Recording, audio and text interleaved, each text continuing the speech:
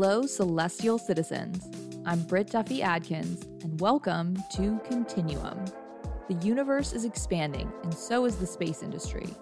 So with all the new developments, announcements, and launches, it can be a lot to keep up with. So, we're here to help. Continuum is a news outlet that's making space news relevant for the next generation and boldly challenging the status quo, whether it's new discoveries and developments in technology or how what we're doing in space affects us here on Earth. We'll cover it all.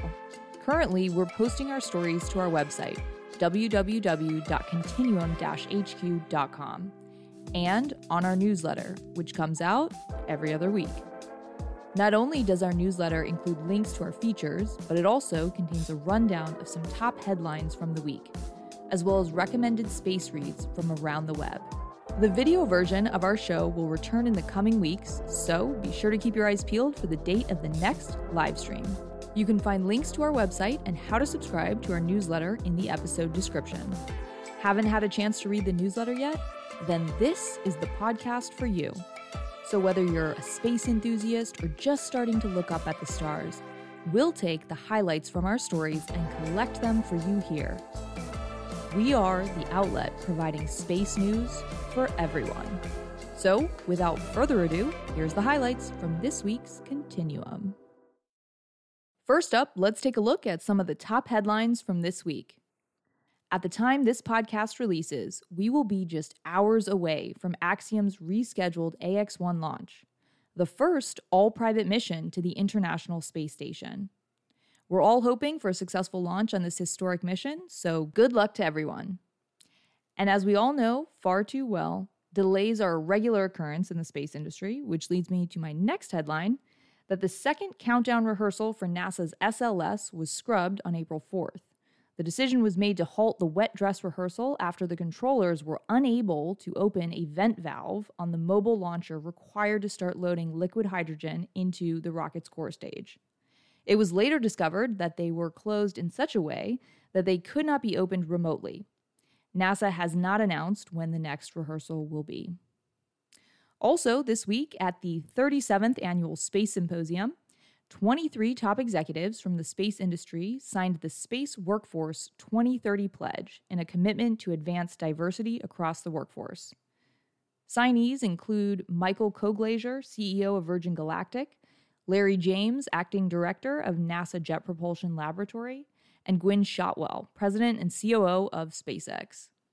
Also, only a short 13.5 billion light-years away, the farthest galaxy ever has been spotted. Named HD-1, the galaxy was discovered by an international team of astronomers using an international team of telescopes.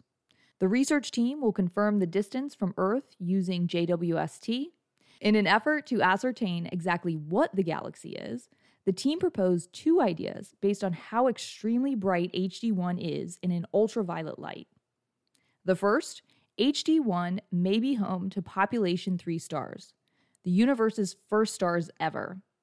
The second, HD-1 is a supermassive black hole about 100 million times the mass of our sun, thus making it the earliest supermassive black hole known to humankind.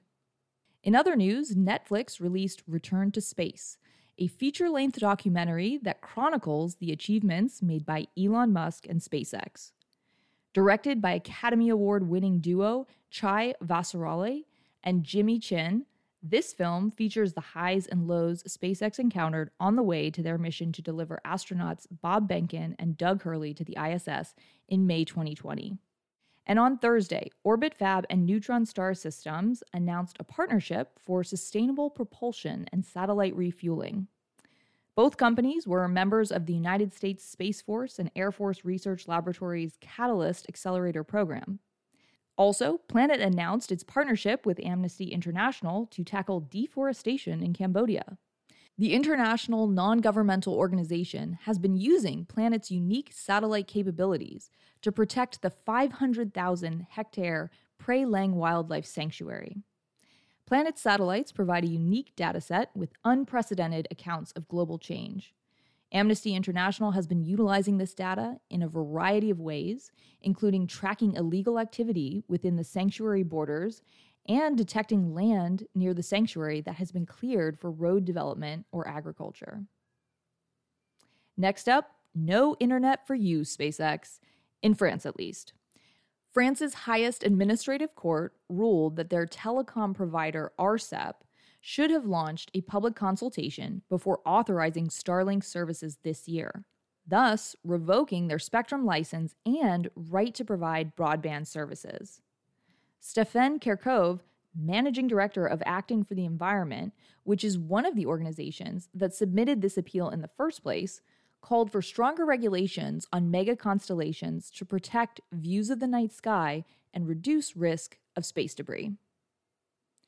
And because Elon seems to make the news every week, we of course have to mention that Elon Musk purchased 9.2% of Twitter's stock, making him the largest shareholder in the company. Tech analyst Dan Ives told CNN that he thinks Elon intends to force active change at Twitter, and even if he does not, his purchase may encourage other activists to buy stock as well. Twitter's stock rose 22% after the announcement, and at a close of trading on Friday, Musk's stake was worth $2.9 billion. Monday morning, it was $3.5 billion. Not a bad way to earn some passive income over the weekend.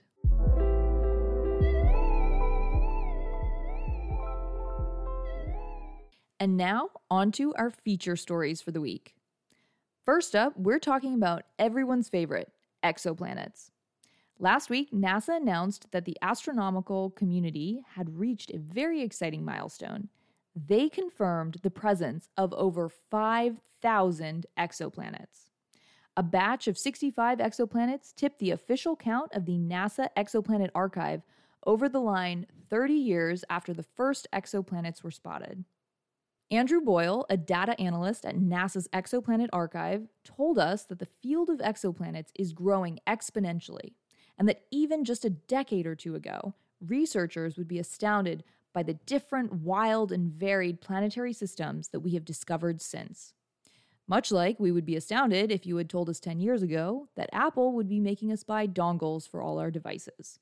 Even if the rate of discovery has increased, exoplanet hunting is not particularly easy. 3 decades in, and there are still only 5 major methods for exoplanet detection.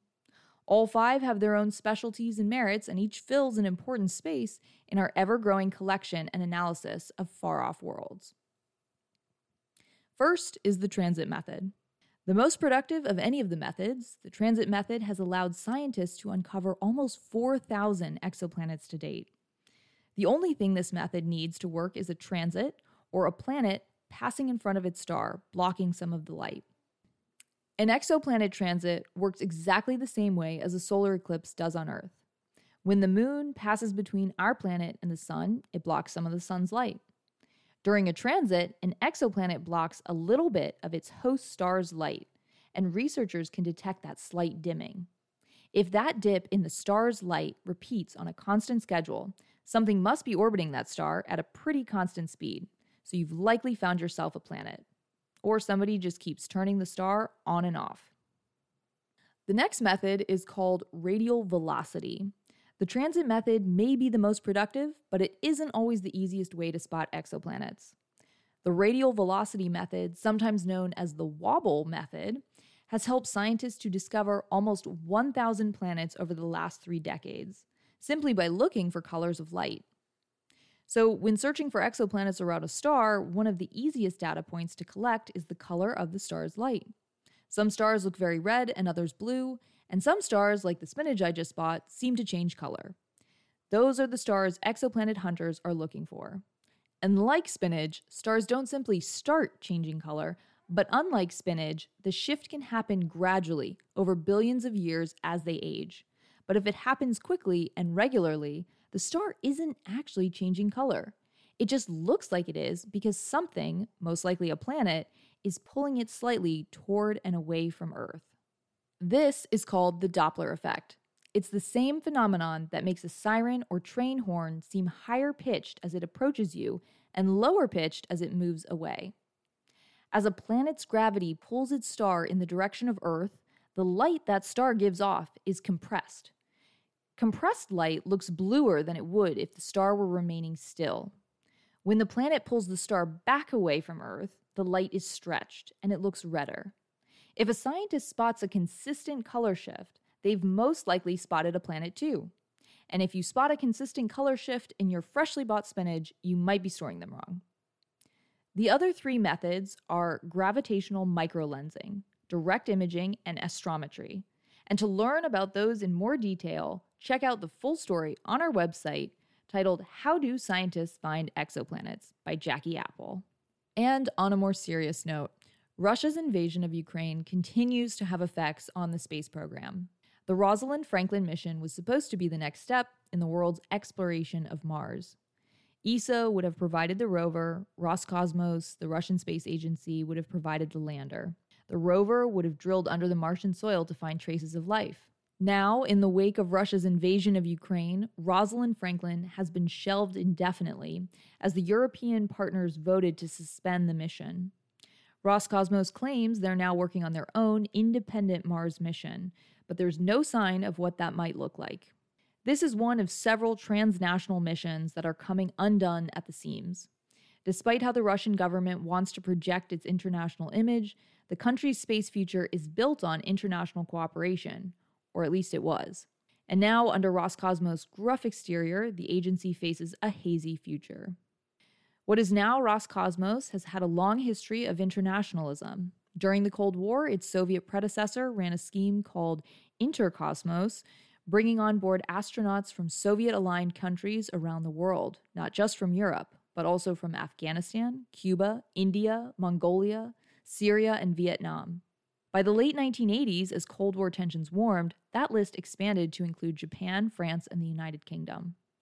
Starting in the 1990s, Russia was key in bringing its space station experience to building the ISS. And it wasn't very long ago that NASA was entirely reliant on Soyuz capsules to get its astronauts to that station. And Rosalind Franklin is the second part of the broader ExoMars program, which in 2016 launched the Trace Gas Orbiter and the Schiaparelli test lander. More recently, Baikonur Cosmodrome has opened itself to foreign commercial launches, such as those from the British communications satellite constellation operator OneWeb. It is true that Russia recently tested anti-satellite missiles, much to the US's chagrin, but a Russian diplomat also told Nikkei Asia that discussions between the two countries on the matter were vibrant. In a 2020 paper, political scientists Johan Eriksson and Roman Privalov stated that Russian space policy simultaneously seeks lasting space cooperation with the US and criticizes the US for militarization of space. But that nuanced, complex partner isn't the image you'll get off of Roscosmos today, especially under the leadership of its current agency head, Dmitry Rogozin. For more on the potential future of Roscosmos and some of the other fallouts that have happened in the space industry because of Russia's invasion of Ukraine, check out the full story, The Ukraine Complicates a Russian Space Conundrum by Rahul Rao on our website. And that's it for this week. Again, if you want to read the full stories, check out our website, www.continuum-hq.com. You can also follow us on Instagram at continuum.hq and Twitter at continuum_HQ. Don't forget to subscribe to the podcast so you can stay up to date with what's going on in space. And while you're there, leave us a review so others can find us as well. And of course, subscribe to our Continuum newsletter on Substack for curated space news content. Tune in 2 weeks from now to keep up to date with all the cool stuff happening up in that big, beautiful cosmos we're all floating around in. We are Continuum. One giant leap every other week.